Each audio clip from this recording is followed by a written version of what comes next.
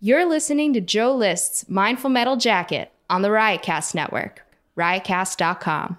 Hello there, everybody. Welcome to Joe List's Mindful Metal Jacket podcast. I appreciate you tuning in.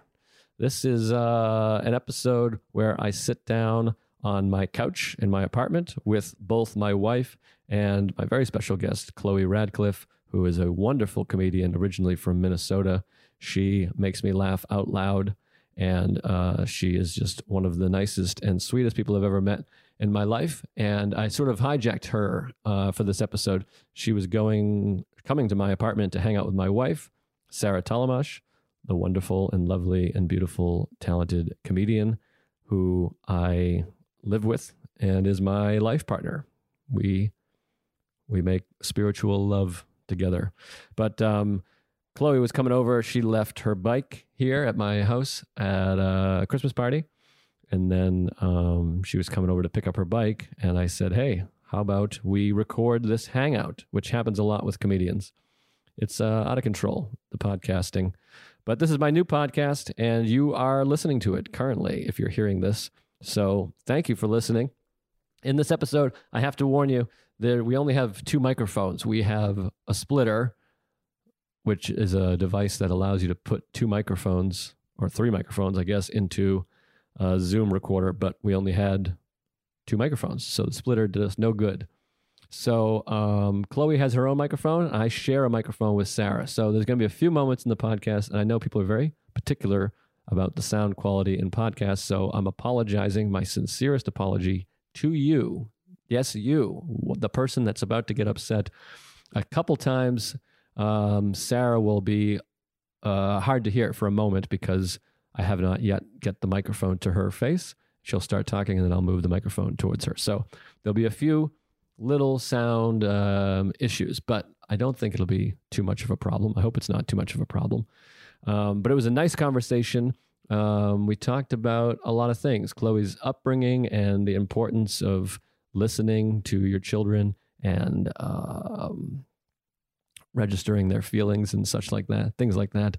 And it's really interesting. Chloe is a really interesting person and just a genuinely good person. She's one of those people you meet and immediately you feel drawn to or close to. So I hope that you feel that way. And listening to her, we really enjoyed our conversation.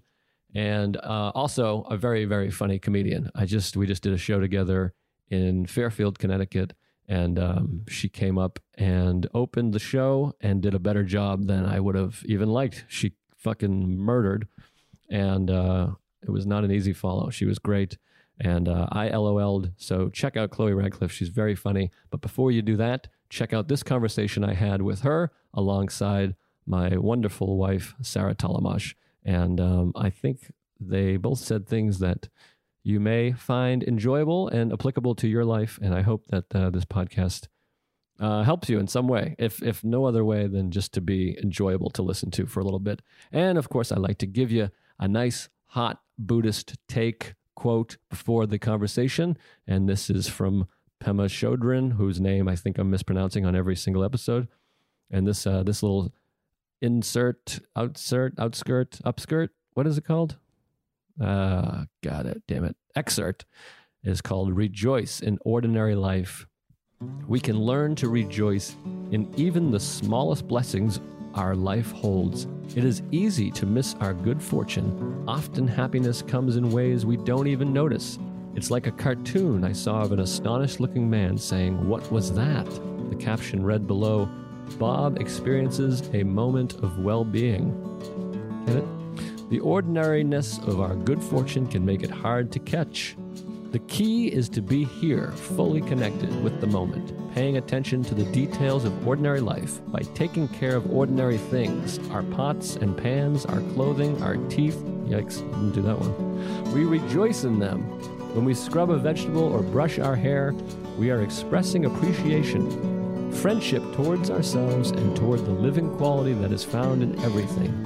This combination of mindfulness and appreciation connects us fully with reality and brings us joy. Isn't that something? Isn't that nice, folks?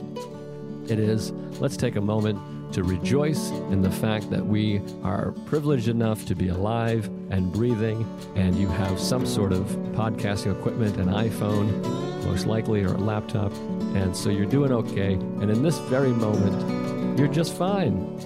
You're okay. If you're listening to this, you're not on fire or sick or dying. Maybe you're dying, but we're all dying in a way, right? Anyways, we're all fine right now. Here is a conversation with the wonderful and hilarious and delightful Chloe Radcliffe and the equally wonderful and hilarious Sarah Talamash and myself. Thank you for listening. I love you.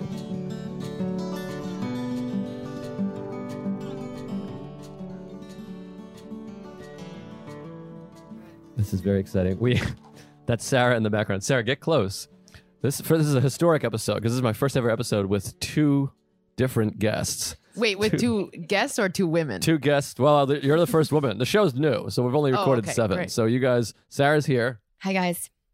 and Chloe Radcliffe is also here. Hello. That's Chloe. I'll also do the thing where I put an intro, so they've already heard an intro. Amazing. Yeah. So I've said a bunch of wonderful things about you. It was great. Well, Sarah, this is why there's two people here. Sarah and Chloe were hanging and having lunch, and I hijacked their hang to record my podcast, which feels very Truly. 21st century to be like, let's record this hangout. And then I kept telling Sarah, remember your splitter so we could have all 3 of us on, but we only have 2 microphones. We got the splitter, but we didn't even think about adding a mic to it. No. It's like stupid. Luckily, it's a slow-paced podcast, so You should just have Sarah and I do the. yeah, you guys should do it, and I'll just sit here. But so when Sarah has something, maybe raise your hand or touch my leg or. Well, I was thinking like when we had our get together this weekend that I thought it would be funny to be like, all right, guys, everyone's doing a podcast one at a time in the room. Like how that would be like the worst hang ever.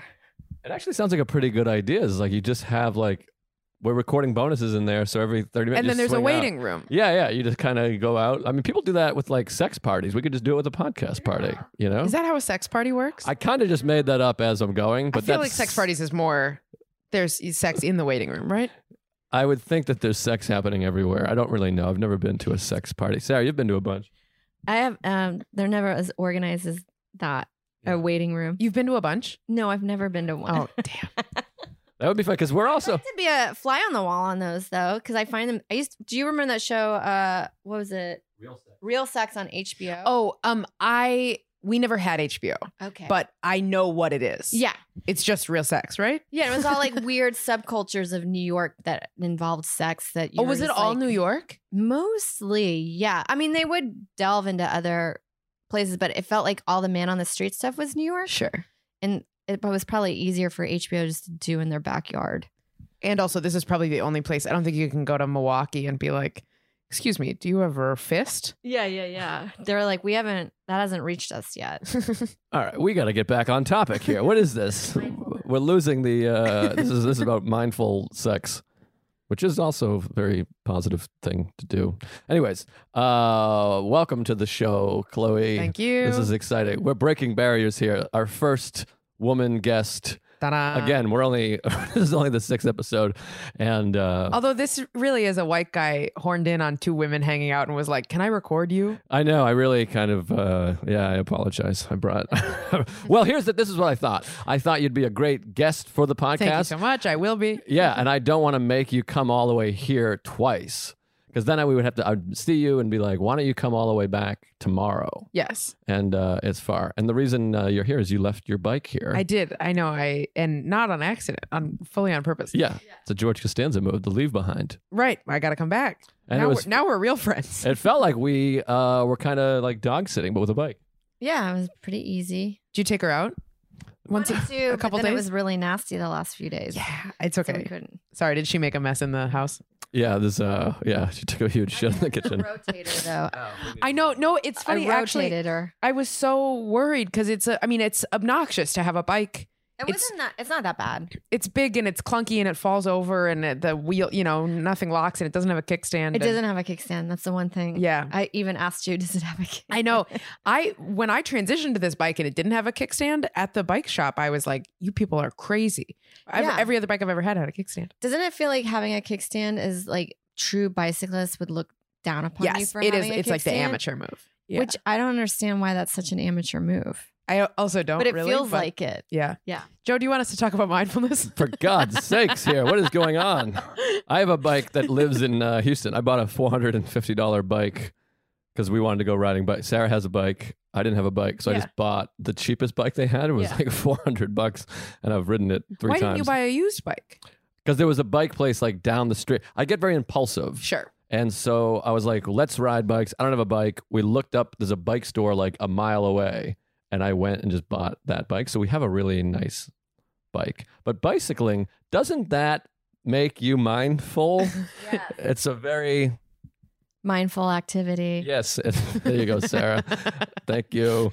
All right. So we gotta get into it here. Yeah. We're here live with Chloe Radcliffe. I think also because we knew a little bit of your background information, and then this is Joe's and I's observation that we feel about you. We feel like you're one of the most well-adjusted people we've ever met because you're always very comfortable wherever you're at. It's almost like you have a quality that I like where when you're hanging out with somebody, you feel like you've always known them.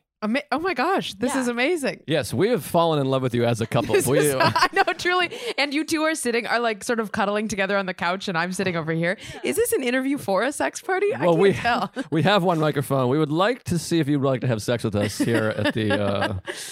Which, by the way, I felt bad. We gotta focus on the thing. But I felt bad because you and Stavros left together. We were all like, "Hey, leaving together," and I was like, "This is one of those things that's fun in the group." But then you guys do have to be one-on-one as But soon what as was this is helpful over. was that you said that Thank exact you. thing All right, great. out loud. And Yeah. I think that, I mean, speaking of like being comfortable in situations, part of it is making other people feel comfortable. Right. And that is a move that makes other people feel comfortable. Oh, thank you. Well, I try to make everyone feel comfortable. So we met. I put together these Central Park hangs. I think this is where we met. My apologies if it's not where we met. But I try to put together these hangs to get everyone together, which I always have a theory in saying, if this were a festival, because all these comics live in New York, and Yeah. if we were all at a festival, everyone would just be like, where are we going for lunch tomorrow? What are we doing tomorrow? Yeah. And meanwhile, there's 5,000 of us living in New York, and no one ever gets together. Yeah. And it feels like at least once a month we should get together. Once a week, probably more like it. But anyway, so you came. I don't do have a fantasy of living in a place big enough to have at least monthly, if not like bi-weekly Sunday brunches that are just like open to everybody, to everybody I love and not to anybody I don't love. Yeah. And then it's just like whoever shows up, and that's it. Well, that's how my other podcast, Tuesdays with Stories, came about. I had this idea of getting comics together on Tuesday afternoons because a lot of people are traveling Monday. Right. And you get together at a diner and then everyone discusses where they were that weekend. Like what you do. Oh, I hate that booker. Who opened for you? I got heckled. Yeah. And it would be called Tuesdays with Stories. We all kind of sum up our weekend. And it was just too hard to organize comics and get them together on Yeah. a weekly basis, particularally. And then podcast came along and I was like, I could do this as a podcast. Now that's barely what we do. We just talk about cum and, and AIDS and stuff, but whatever. But anyway, so you showed up. I don't know who told you how you got there, but you ended up at the Central Park hang. Yeah, I think it was probably through Tom Takar. Yeah, that makes sense. Yes, I think he asked me for like, which I always feel weird.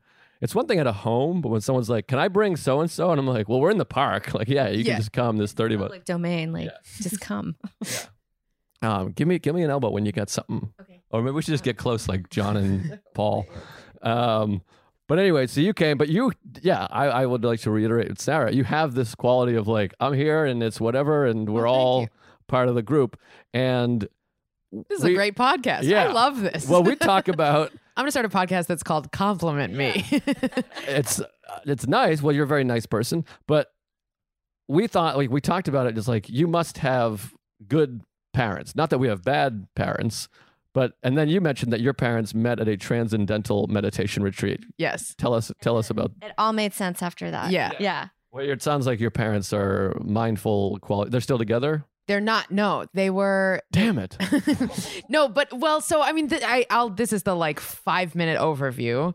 The 2-minute overview. My parents were together. They met. Both of my parents are like hippie, like Woodstock hippies, and like my mom cuts my hair on certain. My mom cuts my hair first of all, but she likes doing it on certain phases of the moon because it is better for my energy or something. Oh wow. Yes, like deep rabbit hole hippies. Yes. And I just found out my mom saw Andy Kaufman do his routine at he did TM, and they were at a TM teacher retreat, and he did his routine before he was famous for everybody at this TM retreat. And she watched it and was like, that was weird. Oh, wow. Did she enjoy it? Because I always feel like I would have hated Andy Kaufman. I know. I asked if her. I was a comic. She was like, I don't know. We all kind of didn't get it. We all thought it was kind of weird. Yeah, I just think as a comic, this is also like a sidebar about comedy. Like, if that guy was around, I'd be like, fuck that guy. Yes. I'm trying to do my act, and he's reading The Great Gatsby and going over his time, this piece of shit. Yes. Yeah, agreed. I'm sorry. I'm holding the mic close. Yeah, you let me know. All right, great. Yeah. Anyway, okay. so they were in that world, and they were together for like 6 years, had me, split up like a year later. We're never married. So the split was easy. My mom just took me in a paper bag and left, and brought me, I have no idea, brought me back to Minnesota, where she was from, but neither of them ever seriously dated. Neither of them ever remarried or even seriously dated, as far as I know. It's interesting because, like, do you know Jack Kornfield? Are you into this Buddhist mindful scene or not too much? All right. Well, I just assumed you knew all these people because of your parents. Well, I think there is actually a split between Buddhism and then the world that TM is in is like basically like mystic Hinduism. It's more related to Hinduism than Buddhism, which from our perspective, I mean, I don't know, from over here, it's sort of like, sure, yes, it's all the same. But I think it's actually two relatively different worlds. So I don't have a ton of exposure to like Buddhism. Well, okay. So I'm big into all these Buddhist guys, and Jack Kornfield is one of them. But I remember reading his book, and he talks about being divorced like recently. Mm-hmm. And there's a part of you that's like, hey, wait a minute. What the hell? You're like, you're out of here. Like, you should be discredited, it feels like. Yeah, like divorced? What was all this? And then he kind of talked about it. Like, people say to him, like, they can't believe he's divorced. And it's an important thing to remember with mindfulness and Buddhism and therapy. That's like, that it's not like you're indestructible. Like, you're still a human being. That's the whole point of studying, is that we're human, we have flaws, and things do happen. Whereas in my mind, I'm like, it's a good lesson for me, because I always think if I meditate enough or if I study enough, I'll feel no pain. I'll just be the Zen figure, which is actually the opposite of Zen, is this desire to feel nothing. And I think that's actually, I would love for my dad to listen to you say that sentence, because I think that's how my dad feels. I think my dad has a lot of stuff that my dad has never been to therapy, or has been to therapy once maybe, but, and he has a lot of shit and turned to meditation as a way to calm all of that. But I think it has just sort of been a calming. I think it's been, it's been an anchor for him, very much so. But I think it's been more of that sort of anchor through the storm rather than processing the storm itself. Right. Yeah. There's this thing about. Whereas my mom is very much processed the storm, and she's who I grew up with. Right. And so, we've got like. Yeah.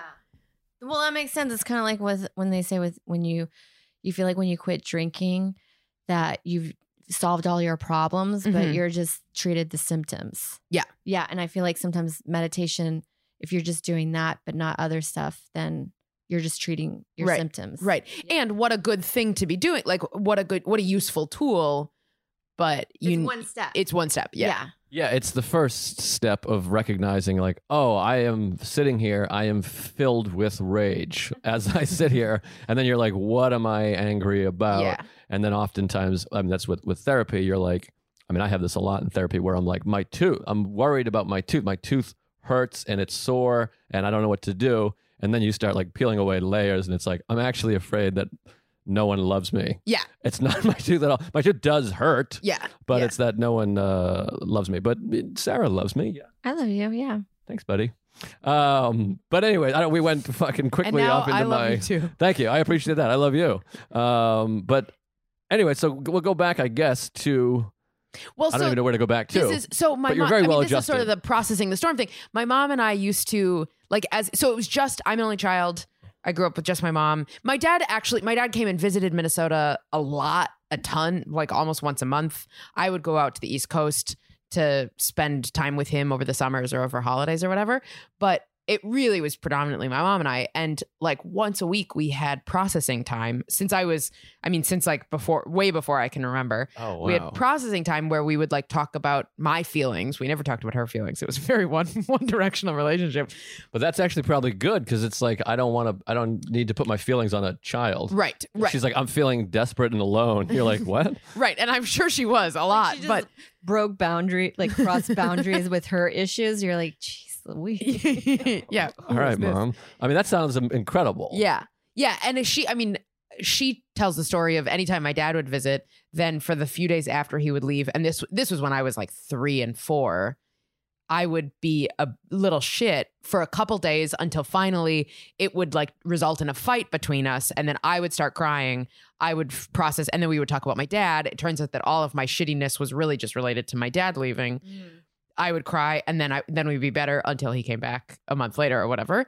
But so we would have that. And so I remember like being 6 and talking about how Holly Hoffman was mean to me. And then my mom was like, well, it's probably that she's shy. It 100% is. Holly, if you're listening, I think you're great. I was like, we can bleep that if you want. Gee whiz. Poor Holly is like driving in a car right now. I'm like, what? Yeah, right. She's like, I don't remember ever talking to Chloe. And that was the problem. But so it's like that kind of stuff. And then and my mom was also very good about that. If I was upset about something, like my trigger was always if I'm unreasonably pissy, then it's probably that or if I'm like taking stuff out on my mom, then I probably have something bigger to process. And she was very good about saying like, if we have to go somewhere, or if there's a thing that we have, like if there's some reason that we can't take time to cry right now, my mom would say, okay, you promise your higher self that you will deal with this, you will feel this, you will walk through it or whatever, but you can't right now and you need to do it at a better time. So let's say we can do it, we'll do it tomorrow.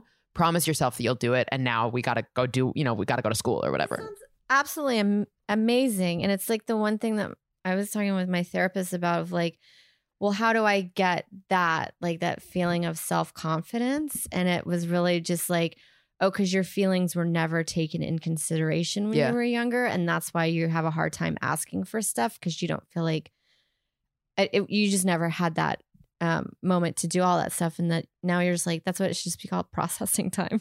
Yeah. Well, and it's also hard because again, we have the did you ever go to therapy? I went to child therapy twice. Or like with 2 different child therapists, one who I saw more than the other, but only as a kid. I haven't been as an adult. So this is another thing, like speaking of what Sarah was just talking about, what you're talking about is now like Sarah and I always talk about together, and then in therapy is like we have this sort of vague emptiness or sadness about us. Like as you're in life, you're just kind of like, I don't know why my baseline is sadness a lot of the time, unfulfilled or dissatisfied or yeah. Right. And then you realize it's like, through therapy, it's like we didn't get a lot of the things we needed as a child. And the problem is, or maybe not the problem, or the issue is you cannot change. That's always there. There's not something you can do now to get that back, because that is how you were raised and that's what you got from your family. So even if you confront your parents now, or you can grow and have that now, which would be great. That would be a positive if you had, what did you call it again? Processing time. Processing time. Yeah. It'd be great to have processing time now with our parents as is, but we didn't get it as children. Yeah. And so it's forever lacking, forever. Right. The most you can ever do is do it for yourself, right? Which will never quite feel the same as having had it all along. No. And one thing that I do a lot in my life, and I've now just realized that it's, trite maybe is the word. I'm so bad with the word. I seem so smart, but I want to be smart, but I'm dumb. Trite. Sheep stomach. What I've been trying to do for so long is replace that with other relationships, but you can't replace relationships where if you're not getting something from your partner or from your parents or from whoever it is, you can't go and get it from someone else. Like if you're in a relationship where you're like, oh, my husband doesn't care about my work life, but I just talked to my dad about it instead. That's no good. Yeah. It doesn't actually work. You can't just replace needs with other people because you need it from that specific person. Right. So you have to. And so many people say like, well, one person can't be everything to you. You use different friends are different people to you and different parts, and I do think I've always sort of had, that's always rankled me. And great word. Yeah. And on my part, I don't even know that that's a word. I put it you wrangled. could just That's a word. wrangled, Rankled. rankled with a K. Yeah. What does that word mean? RANCKLED. Sarah, do you know this word? I don't know. I'm gonna have to look it up. You guys touch No. that. And I don't know what it means. Well, You you have guys to look it decide. up. Chloe's going to tell us. Rankled. I think it's just like bothered. I could okay. have said bothered, sounds but right, yeah. I decided to show off. Hell but yeah. I've always I loved it. I've always really sort of taken issue with the like, no one person can be everything for you, because yes, I understand that in concept, but also it is the kind of thing where it's like, I think that can be used as an excuse to allow people to not be shitty to you. be Yeah. shitty to you or to not fulfill what you need. Yeah, and there's also a thing of like they can't be everything to you, but you're like, but I do need this from you. Yeah, and so yeah. that's like a lesson that we're both learning now, and that people should learn, is that like in relationships, not just like a life partner relationship, but in a friend or a therapist or a manager or boss or whatever it is, podcast partner, is that you need to be clear of what you need from that person. Yeah. Which it sounds like your mother maybe also instilled that as well in you to some degree. Yeah, I think so. I think so. Although that I think about, like, I guess I'm thinking about it in terms of romantic relationships, and I didn't have a real framework for that in romantic relationships until I just was mean to a bunch of boyfriends, and then now finally I'm in a very healthy relationship where I am finally good at saying, like, this is exactly what I need. This is exactly what I'm feeling right now. Is exactly so you what weren't I'm really thinking. good at expressing what you needed, but the meanness came from, would you say, passive aggressive? Yeah. Well, my pattern in relationships has always been, I've always dated people. The power dynamic has always been 100% in my favor. I date people who like will fall in love with me instantly and who will never leave me and who care about me more than I care about them. Yeah. And I would have been a great candidate. Like you just described me in every relationship. and I know. I was like, that sounds pretty great. right. And it sounds great. But then I would just sort of like run roughshod over them. I would just kind of do whatever I wanted. Yeah. And so finally, like now to be in a relationship where I'm like, you might leave me? No, wait, what? That's not what? It's like new to me. Yeah. It feels vulnerable. Yeah. Yeah. I always protected myself from that vulnerability. That's exactly Yeah. what it is. Sarah, I won't leave you. Yeah. I promise. Okay. Even though we're sharing one mic, I think we have to. We only have one microphone between us. So, okay. So, is your mother still actively meditator and stuff? And then Both of my parents are, yeah. And do you meditate also? I do when I'm home, and I do sometimes when I'm by myself, but I'm really bad about I'm not consistent about it at all. And I think it would be better for me if I was. Can I ask, how did your mom get into it, or how did your parents get into it? That's Is it actually just like a relative? Because Transcendental meditation. yeah, TM. Sounds like something people different. That's why I wanted to say TM, but then Yeah. I was like, most people, don't know if most people know that it's TM. So how did they get into it? And then also, because it feels like this is a relatively new thing, although it's been around for a long time. Yeah, TM. My God, my parents were just talking about It's so new into comedy. Like every comic that you know is slowly getting into TM. Yeah. Yeah. I went to I a only know two. And Seinfeld. Schumer, yeah, I saw Glazer, Seinfeld. Are they Were all you talking in about Vider doing it? Oh yeah. yeah, It just slowly seems like a lot of people are getting it's into it. becoming the thing around the community. Yeah. Seinfeld said if he had been doing TM in the 90s, he'd still be doing Seinfeld now. I think he said something like that. That he loved it that much. Or Wow. maybe something, I don't know. He said something. I'll kick this part out because I don't know what the quote is. Seinfeld likes TM. Oh yeah. Both my parents were just like deeply embedded in the counterculture movement. Like both have been pepper sprayed in Vietnam protests. Both have been, both have separately backpacked across the country, like hitchhiked across the country, that kind of stuff. And so I think just in that world, my mom left home when she was 17. She learned to meditate when she was 16. And I guess she would bike into Minneapolis from the suburb where she grew up. She would bike in and go to TM centers. And TM, the like movement when they joined was much more firmly rooted in the whole cosmology than the movement than meditation is now. Now it's I don't know, like I would be interested to talk to Vider about his experience of the movement now, because my understanding is that it's much more like, here's a thing that is good for stress. Whereas like my parents are in the world of for like of past lives and Yeah. of This one's like Soul Cycle. yeah, right. Capitalism. Right, exactly. No, truly.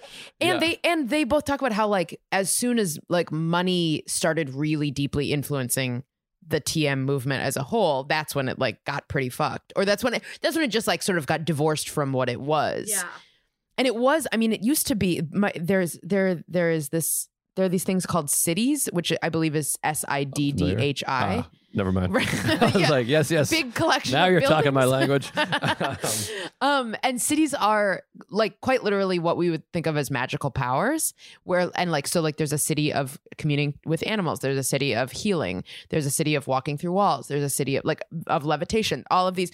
And the idea, the cosmology is that like if you do TM, if you become enlightened, you can learn these cities and you like, you live on light and air as a yogi in the mountains, whatever, all that kind of stuff. So like, that's the world that my parents are in and that I was raised in. And I think that's very different than the like pay $4,000 to learn TM now. Right. Now, so your parents must be older. Old. Yeah. So because you're a young person. I'm 29. Okay. So My they parents must be were in their 36 close and to 43 when I was born. 70. Okay. Yeah. So that's almost the age we are. That's probably why they also had a better grasp of like being able to communicate their feelings. Because don't you feel like when you're young, even from like outside of high school to maybe when you're 30, you kind of lack self-awareness and like thinking about other people and where you are. Totally. Like why are you're behaving the way you are until later. So it makes you feel like that's probably was good that your parents were a little bit older. Yeah, absolutely. Still that. Absolutely. Yeah.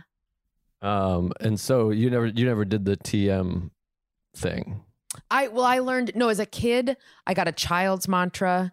You can't learn officially until you're 12, but as a little, like I think when I went to kindergarten when I was 4 because I was very smart. And my mom gave me a child's mantra for me to like repeat in my head if I was ever stressed. Right. And then I got a different mantra when I learned when I was 12. It's like a 10-day course of learning and Right. So did you do it through middle school and high school and totally. stuff? Yeah. Oh, wow. Yeah, I've done it since I was 12. And so do you think you carry some kind of a baseline of that, even if you're not actively meditating? Do you think it's affected you, your disposition? I wonder. For me, meditation has always only been just like very restful. Right. And it does feel like a deep kind of rest. And they talk about how like 20 minutes of transcending is the same as, a few hours of sleep or That's whatever. what I've heard, yeah. But short of that, like I've never had any, real wild experiences, but I do. So I think that probably just all contributed to feeling relatively grounded and well-adjusted. Right. Now, do you get anxiety? Because you seem like a person, obviously this is not true, but you seem like a person that does not get anxious or upset whatsoever. You seem like a person that just is floating around. Yeah. You're just enjoying it all. I think you got a very magnanimous smile, I would say. Oh, fantastic. That's usually there. This is the best. Yeah. podcast. Well, I mean, that's what you are. Whereas like, I feel like Sarah and I, if you stop talking to us for a moment, we're staring at the ground and you're like, are you all right? And you're like, yeah. Where did you go? Yeah. Like I have like just wrinkles of just fucking God. Or a lot of zoning out during conversation is not because I'm bored. It's just because I'm like, just thinking about like, well, that was a weird comment from earlier. You know what I mean? Like I'm never in the moment. Yeah. I feel like it feels like you're in the moment a lot. I think I'm in the moment a lot. Yeah. I for sure do get anxiety and stress and I get upset and I get mad, I get pissy, whatever. But I do know also that like I'm very good at coping with my anxiety. And so I actually think that makes me one of my like big blind spots is that I have a real hard time being empathetic toward anxiety because I'm like, well, why can't you just like figure that? I mean, like, of course I feel it, but I walk through like, okay, what's the worst case scenario here? Either that's never going to happen or it's actually not that bad, whatever. Yeah. That's funny because it took me and still working on it 2 years of therapy, $100 a week, 45 minutes a week to get to the point of like, well, just accept your worst fear. What's the worst that could happen here? And then you're just like, I just have, that's what I thought of. And I'm like, shit, I still can't get it through my head. Yeah. Well, like, but I have this thing where like, again, like going back to teeth as an example, which is a running theme throughout the show because it's a running theme throughout my life. But like, I'll be like, my tooth hurts. I need 3 root canal. I had a root canal yesterday and you a filling. Yesterday? Well, I had the second appointment of a root canal, which is actually worse than the first root canal. You Yeah. ate just fine today. I ate on the other side, yeah, but I'm sore, but I'm doing much better. Sure. Whereas, like, yeah, normally I appreciate you responding that way because that's how 6 months ago, a year ago, I would have been like, don't let anyone in the house. I had a root canal. I need 7 days to sit under the bed and Yeah. cry. But my therapist will be like, I forget that I can handle things, that I understand how to handle things. Where I'm like, what if this show I bomb, or what if my tooth falls out, or if I need a root canal, or if I have diabetes, whatever it is. And it's important to remember, like, yeah, you'll just handle that. Yeah. You'll be able to Yeah. handle that thing. And that's like the hardest thing for me to remember. I'm always afraid something's going to happen and then everything's going to come off the rails. My wife will leave me, my house will burn down, and I'll die. But And at that point, fine. you'll be dead and it'll be fine. exactly, accepting your worst fear. All the problems are over with. Right. Yeah. Yeah. I recently I stayed up until 3 a.m. because I was thinking about like just late in bed, eyes wide open. Because both my parents live alone. My mom's in Minneapolis, my dad's in Baltimore. And I was like, oh, if either one of them, and now they're 65 and 73, whatever they are. And so I was like, oh, if either of them die, probably their bodies would just be there for a long time. Like probably nobody would find them right away. And that like kept me, oh my God, it freaked me out. And then Jeff, my boyfriend, was like, well, at that point, it doesn't matter to them. And somehow, weirdly, that was like the thing that made me feel better about it. I was like, yeah, it'll be like very sad for me and gross and hard, but I can deal with that. I don't know if I really can, but Yeah. I can figure it out. And then they won't have suffered anymore. Yeah, we'll all deal with it. Like Sarah's dad has been sick recently, and it's obviously very hard and emotional. And Sarah will be like, "I can't deal with this," and it's like a thing of like, "Yeah, but you can." Yeah. Yeah. It's like that's the feeling is we have a lot is that like I can't deal with, like, whether it be our parents passing away or us getting sick or a dental appointment or Yeah. a show. Yeah. Is this, you have this feeling of like I can't handle this, and you're like, no, you in fact are currently Yeah. handling it. Yeah. Right. Yeah. Sorry to bring up the worst topic. That's fine. Yeah, but you're gonna be all right. We'll be all right. Right. Yeah. Yeah. It's weird. Do you want to talk more about it or no? You don't have to. Oh no, it's fine. Well, no, it is. Right now, it doesn't feel like I'm dealing with it because I feel like I'm kind of separated. But I feel like when I go back home for the holidays, it'll be really hard. Yeah. Of course, and that's the thing is like And all it these will things be. are hard. Yeah, And doing that sucks, but that's hard, and doing a late night set is hard. Goes on. Right, and driving in the snow is hard, but we've done it. We'll deal with it. Some things obviously considerably harder than others, but we're dealing with it. We'll be all right. yeah, it was about a year ago. My next door neighbor killed himself, and they didn't find the body for a week, and it smelled very, very bad. This is in New York. This is in New York, and the smell was like, and I grew up in the woods, and so I thought I knew what I was like. It'll smell like when like a squirrel dies in my wall, and it really did not smell like that. This is so weird. I've always wanted to know what that smell is because they say when you know. It's funny. Nobody knew. Everybody just thought it was bad garbage. Oh, It didn't. And to me, it did not. I mean, once you knew, I heard you it were was like, one of the worst smells that you could It ever is. smell. no, it is. But if you don't know what it is, like my friends who would come would be like, wow, the garbage on your street smells really bad. And if I didn't want to, if they were people who I was like, I'm not going to tell you, then Yeah. I just was like, yep. Anyway, let's go inside. But So you knew it was a dead body? No, not yet. I didn't know until later. I didn't know for the Hindsight. week. But also it smelled the worst, the day or two leading up to when they found him. And then after they found him, it reeked for months. But this all comes back to the short of, I was like, wow, after like a week, I had gotten used to it, and it smelled awful, but it also was like, well, that's what my sidewalk smells like now. Like that's what the front of my apartment smells like now.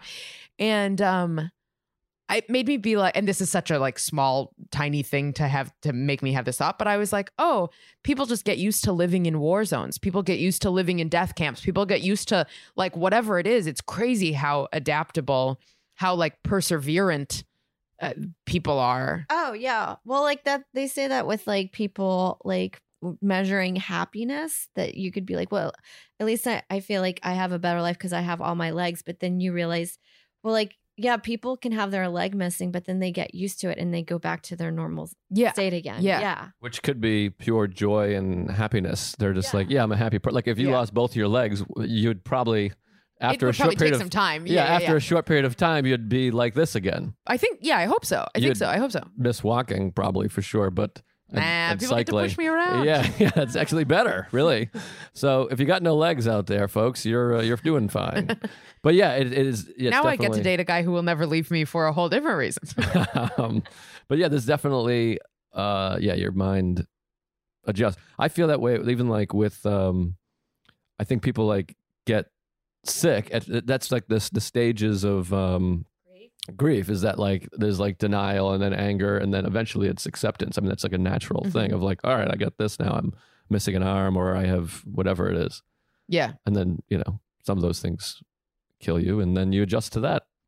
Do you feel like That's you're easy to adjust good to. at acceptance? It takes me time. Like I have herpes and like people were blown away by how quickly all my problems are anticipatory or like or what do you call that, hypochondria, Yeah. where it's like I'm much better when someone's like, you have this Once you know you can solve it or address it or thing. whatever. Yeah, which is like what we were talking about before with a lot of the listeners know about my reflux is that like it's gotten better in the last few weeks of like understanding, okay, this is now a thing I have and I deal with, where before I was trying to get back to 100%.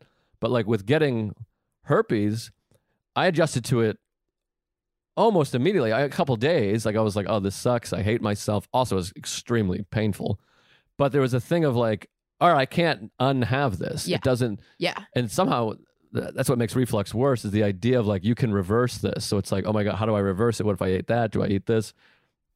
Whereas herpes, it's almost easier to be like, okay, that's a thing I have and that's that. Mm-hmm. And so I do think I'm pretty good with that. It's all just, do I have cancer? I think sometimes I've thought this before where I'm obsessing over whether or not some spot on my skin is cancer or some pain is bad. I would do better if they were like, yeah, you have skin cancer and here's what we're going to do about it. Like it's almost. But then once, it's funny, I bet the best period would be like the 3 months of when they're treating it, because then then you'd be like, well, is that spot a recurrence? Oh my God. I didn't even think about that. Yeah, he would just have to perpetually be in treatment and then he would be fine. Yeah. Sarah's rethinking our marriage currently. But no, I mean, like the things that you can't change are definitely, to me, easier to deal with because you're like, well, what am I going to do? Worry about a thing that I can't change? Yeah. Where most of my worries are things that I feel like I control, but that's a huge part of what I'm dealing with therapy and also sobriety is letting go of what you can't control, which is very difficult in understanding. Well, I've always had this thought that I thought in my mind, sometimes I wish I knew when we were talking about this earlier, that when I was going to die, because then I could figure out my life. Mm-hmm. Like there's a feeling of relief with that in a weird way of like, oh, I'll just go hang out with my friends and I don't have to work my shitty day job. And now I don't have to worry about, am I going to get spots at this club? Like my priorities will be right. I should live my life that way. I always think it's very funny talking to comics about like, man, if we knew that we were going to die in a year, we would quit comedy tomorrow. We all fucking hate it secretly. Yeah, right. Yeah, it's in the way for sure of a lot of things. But also, I think the way you're talking is as if you found out that, like, if somebody was like, you're going to die in 5 years or 10 years maybe, but if somebody was like, you're going to die in 70 years, then you're like, well, fuck, now I have 70 years to just still feel like, now I just have a normal life. Yeah, I always felt like there's probably a feeling of relief if you were considered terminally ill. I mean, it's upsetting, but there's got to be like, to all of our terminally ill listeners, you got it good. But at least you're like, well, now I know what I got to do. Yeah. Right. Which, by the way, what you're describing is anxiety. It's like, which is hard because like we're obviously married. Like I have anxiety, but I'm like, I have outward anxiety. I keep being like, what about this happens? This happens. And then you're like, so it feels like I'm so anxious. Then you say something like that. And I'm like, oh, you're riddled with anxiety that you're like, I wish I knew when I was going to die so I could live my life. Like that's all anxiety too. Yeah. It's that thing of like, well, I struggle with this too. I'm like, am I doing the most valuable thing right now? I have a problem accepting what it is that I'm doing, which I talked to Vitor about yesterday or last week, whenever you're listening to this. But it's that thing of like, I go to the movies. I think we both have this, Sarah and I. Like when you go to the movies and you're like, I should be working out right now. Oh, yeah. Or then you're working out, you're like, I should be writing right now. Yeah. And it's so hard. Do you have that as well? Absolutely. Okay, great. I feel very lazy. We want to know some flaws from you yeah. here. 'Cause- Oh yeah. I mean, I've cheated in every major relationship except the one that I'm currently in. Does that work? Yeah, that's great. No, There we go. Yeah, you, Good one. Yeah. all right, great. That's what we need to hear. Yeah, we yeah. appreciate that. Because we can't really love someone that's not flawed. No, I mean, of course not. No, I feel lazy all the time. And I think I am actually not. I think I do actually do a lot of stuff, but I feel I constantly, or like if I like let myself take an hour and just like go down an Instagram hole, Yeah. I am like, well, I could have been whatever. Yeah. Writing jokes or doing an Instagram post or Yeah. yeah. I can't remember who. it's funny to be like, I was on Instagram when I could have been on Instagram. That's Sarah's, what she could have been doing instead of Instagram is, Watching when I could just be posting. Right. I could be cutting my videos into little clips and Yeah. and posting them, but instead I am but just looking at this woman's butt. a lot of that is also what a theme of this show is also, and a problem I have is connecting to yourself and to what you're doing, where I realize this a lot in therapy, where I'm like, I'm just lazy. I'm a piece of shit. I want to write a movie. I can't write. And then you have the realization of like, but I did do 600 sets this year and I've been on the road 45 weeks and I have 2 podcasts and I'm also in a relationship and I'm a good son and I Yeah. have friends. And it's like, A fine oh, son. I am actually doing a lot of things. Oh, someone's buzzing. I'll get it. All right, great. Thank you. It's probably a mailman or something. But anyways, it's like a lot of it's trying to be connected to what you're actually doing. Like you're not lazy. I mean, you rode your bike here. Right. That's not lazy. Right. You're creating material, I assume. I don't know your comedy that well. Yeah. I assume you're making Yeah. material Yeah. and it's doing well. So And- we're slightly distracted because Sarah's possibly getting murdered right now by a delivery guy. You good? Looks like she's good. Was that for us? Son of a bitch. She's back, but she looks different. Yes, she's changed. The delivery man kissed her on the lips, and it meant a lot. Okay, so wait. So you're obviously you're not lazy. You feel Right. lazy. Yeah, I feel lazy all the time. And also I know that it's I mean a lot of it is now at this point. This is funny actually. I've never quite put this together. A year ago or 2 years ago or 4 years ago, I felt lazy because I wasn't writing the pilot that I had the idea for and I wasn't writing sketches. Sorry, we're down that's to a word. one battery bar, but I think we're okay. That's We're probably good. fine. Yeah, I felt lazy because there was so much stuff outside of the context of stand-up writing that I wasn't doing, but I was very good about writing stand-up pretty regularly. And I had like multiple people in Minneapolis who I had weekly writing dates with, and it felt great. And then now I wrote the pilot and I'm doing a massive overhaul of it right now. And I'm submitting to the New Yorker and I'm pitching to Comedy Central and whatever. But now I'm writing less stand up than I used to. And that makes me feel really lazy, particularly because I'm dating a comic who writes religiously every day and is Jeff is a stronger writer than I am. And so he can just like think for 30 seconds and be like, here, boom. And it's this like perfect, really fun, funny line. And I'm like, God damn, I have to write every word that comes out of my brain for an entire page. And then I have 1, maybe 2 jokes on that page. Right. Yeah. I It's have like books with no jokes in it. Yeah, right. It's usually.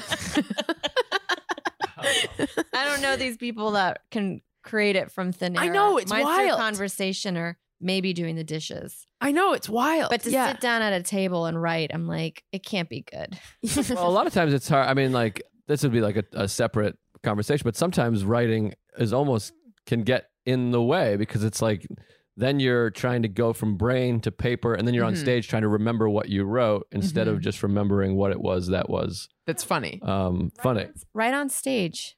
I do, and I have Yeah. started doing that more, and I like it. I remember years ago I was like, I could never do that, and I'll never be that person. And now I'm like, oh no, I like it so much more. Yeah. Well, that's the thing too, is that again, similar to feeling lazy, where like for me personally, I'll be like, I haven't sat down and wrote in a while, but then I'm like, well, I do have several new bits that I kind of came up with and made a note of it and then worked it out on stage. And then, yeah, or tweet, like you're still creating the material, you're still coming up with stuff and you're still being creative. And it's also like, maybe you're just using this other creative outlet right now, whether it's working on a show and doing podcasts. And we're also creative people just in our lives. A lot of times it's like, yeah, this may not be able to, you can't do this on stage or it didn't get likes on Instagram, but you know, Sarah and I, we improvised a scene or you had a great conversation, which is still a creative endeavor. It's just having a quality conversation with somebody. Yeah. So we're creating, we're doing great. Yeah. But I also, when I got sober, there was this book that was it's not part of the 12-step program, but it's part of their reading literature. And it was Sober Living. Living sober. And one of the things that made me feel good was just do one thing. And I still live by that mantra of like, I just need to get one thing done today and then I should feel completed. And it really does work. Because sometimes you're like, there's no, because there are days where you don't do anything and you're like, God damn. Then I like, yeah. And those days you need those days to not do anything as well. They're just like recharging. So I guess try I to mean, make there are feel days better. where I have a million things on a to-do list and I don't do a single one of them. Yeah. And I'm like, I'm worthless. Whatever. Just do one. Well, Yeah. that's another thing I have too, where my therapist helps me with. This podcast should be called My Therapist, but he helps me with. He's like, I have this issue with anxiety where I think there's a right thing I should be doing, and like to get rid of that thought is important. Of like, there's no thing that's written somewhere. Like God has like a book of like what Joe is supposed to be doing today, and he's like, It's well, not you God, fucked it is up. Santa. Yeah, it's Santa Claus.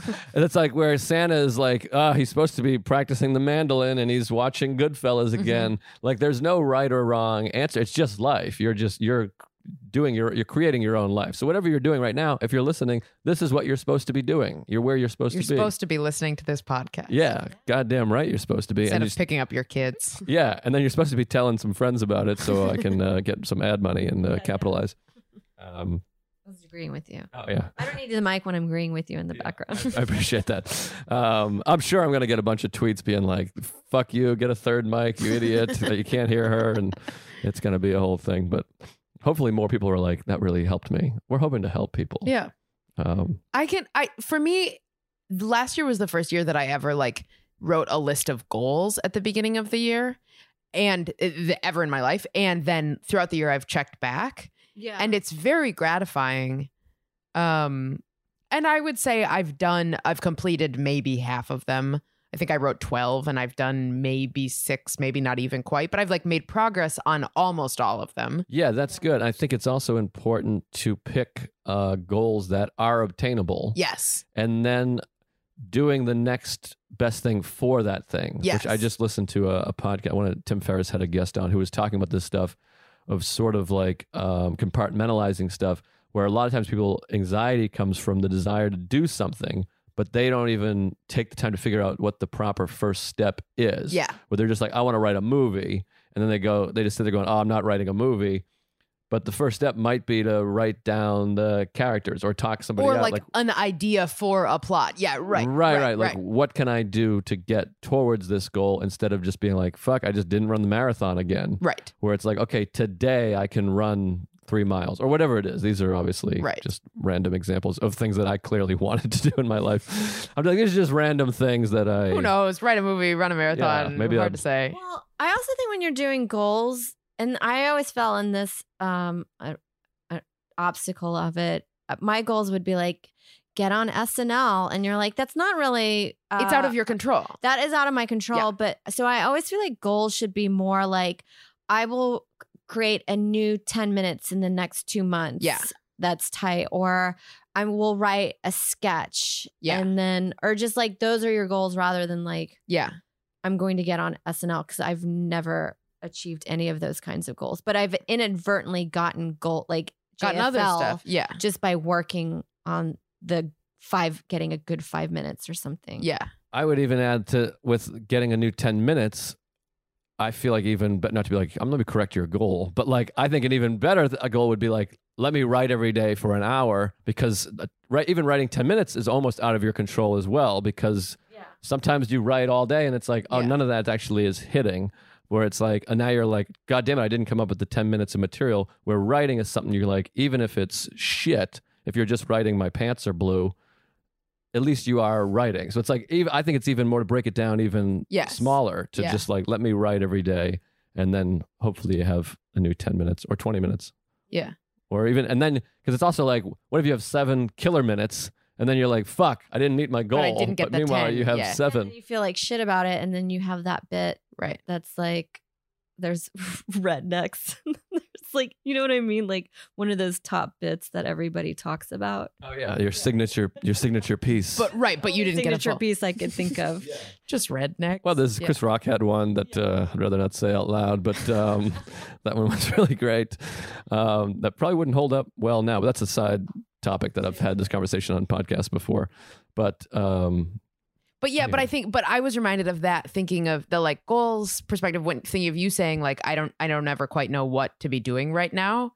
If I'm working out, I should be doing this. If I'm doing this, I should be writing. If I'm doing whatever, that I think like for me, it's been helpful to like on a broader time perspective, be like, oh, this is a larger thing I generally want to be doing over the next year. I generally want to be working on a pilot, because 2 years ago when I would be like, I should be working on a pilot, it's like, I didn't really need to be working on a pilot 2 years ago. This year I should be. And it was good that I did. And so like that broader thing helped me shape like, what should I be doing in any given moment? well, that's why too with like meditation and mindfulness stuff, I'm like, let me spend more time on this because everything else will benefit Yes. from that. I feel that way with recovery as well, sobriety of like, let me do these things and take care of all these mental problems that are in the way. Because the thing that's been the most in the way of my success and creativity has been anxiety and depression and panic. So I'm like, let me treat those things the most, and then the material come just from the nature of me feeling good and not being worried about what's wrong. If I have eyeball cancer, I'll be more likely to be like, oh, that hotel clerk was weird, let me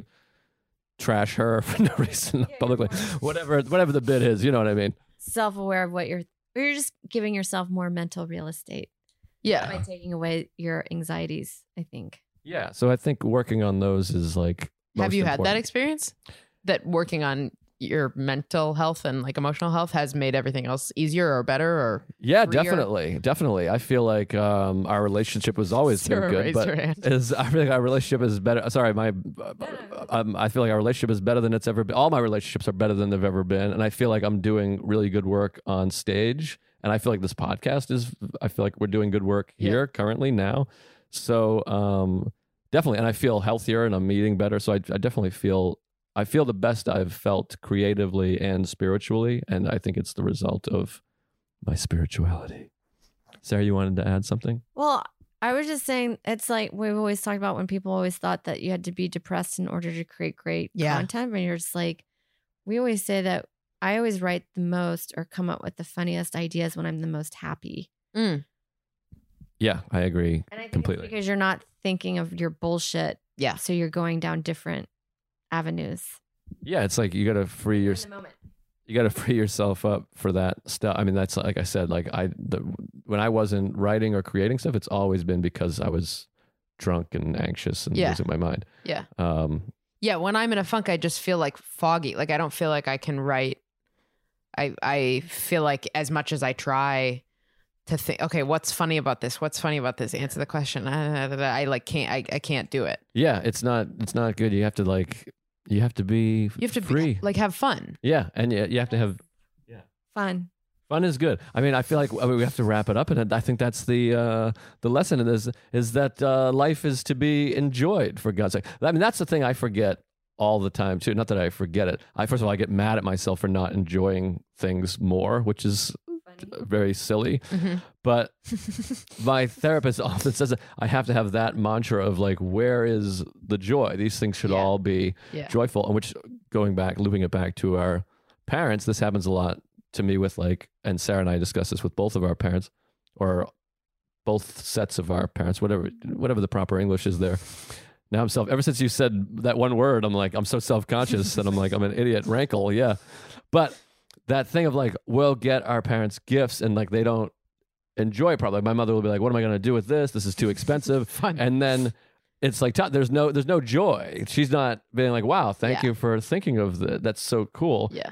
A lot of things become, I've kind of inherited that, of things are presented to me, they become problems. Like I'll book the Tonight Show and I'm like, should I invite my parent? Who should I bring? Who shouldn't I bring? And there's no joy there. So I'm trying to remind myself to find the joy in things that should be joyful, and then things that are not necessarily joyful. Yeah. Like even waiting for the train, there should be an amount of joy there where it's like, oh, the train is coming to take me where I want to go. Yeah.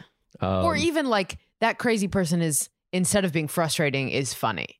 This situation, which in certain moods, of course, I'm just driven up the wall by it. But in other moods, I can find it like totally delightful how insane it is. Oh yeah, that's why I love office drama or just meeting crazy people. Yeah. Sometimes you're like, it is highly frustrating, but I do get a kick out thinking like, God, I would love to just watch this on the big screen Yeah. because this is so If you fucking can- funny. Yeah. Yeah. If you can lower the stakes of the scenario, if you can lower the stakes of how badly the scenario is going to impact you, as soon as the stakes are lowered, then it's funny. Yeah. Yeah, and it's also the one thing you can control is your perception of things. You actually can control that. Sometimes you have to be active about it or mindful with it.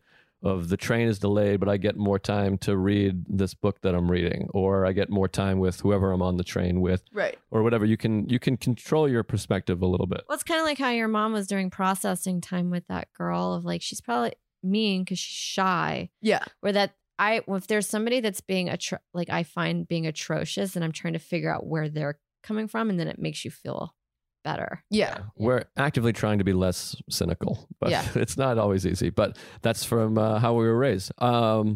Okay, so we gotta wrap up here. Do you have any parting wisdom, or do you want to just plug some things? I don't know what your child mantra was. Do you remember? I can't. I remember. I mean, I know both my mantras, and we don't. This is the most culty Sarah. thing I'm about to say. We don't share. Yeah, mantras. you just told. Yeah. You just asked a Vietnam vet if they killed people. Oh no, it's Sarah. okay. You can. Yeah. I had no idea. No. That's That's no. It's not offensive to ask at all. That's yeah. like a birthday. No, it is. When you're like, I can't tell you what my wish is, or it won't come true. Right. Yeah. Right. Gotcha. Yeah. Yeah. So my I only. thought of it that The way. only person who knows my mantras is my mom because she was the teacher. Okay. Um, And I don't know if she would remember them, actually. I have no idea. Wow. you just fucked up so bad. Sarah? So bad. Do you want to plug your Twitter and Instagram? And do you have a Sure. podcast? No, I don't. What kind of comedian doesn't have a podcast? I know. Well, I'm desperately trying to start one, and I'm struggling with a few of the logistics. Okay, all right, that's fair. I only have 2 mics. That's my problem. Oh, that's gross. I Twitter and Instagram. I'm on Instagram. I'm Chloe.Radcliffe. On Twitter, I'm Chloe_Radcliffe. It was very annoying, but just type in Chloe Radcliffe and you'll find me. I'm the one with the birthmark. So if you see somebody with a thing on her face, that's me. That's you. All right. Well, thank you so much for doing Oh, and I'll it. be in Denver and Austin at the beginning of January. So I'll post stuff about that. Might not be out by then. Hell yeah. Yeah, Great. the show hasn't started yet, All so right, this might great. come out. This might come out in like June. I have no idea, but at some point it will be out. And yeah, go see Chloe. Check out her stuff because she's wonderful, and we love her. And thank you. We Great. appreciate it. And thanks for allowing me to hijack your hangout. And thank you, Sarah. Sarah, do you want to plug your stuff? Stalamash on all of them. I feel like everyone that follows me knows you at this point. But yeah, check out Sarah Stalamash and her podcast, VADGE, VADGE. It is hilarious. And it's with Adrian Appalucci, who's also great. Yeah? All right. Thanks, everybody. I appreciate it. I love you. God loves you. And farts. Mindful Metal Jacket is hosted by comedian Joe List. Produced by Joe List. Edited by Matt Kleinschmidt. Executive producers Robert Kelly and Matt Kleinschmidt for the Laugh Button Podcasts.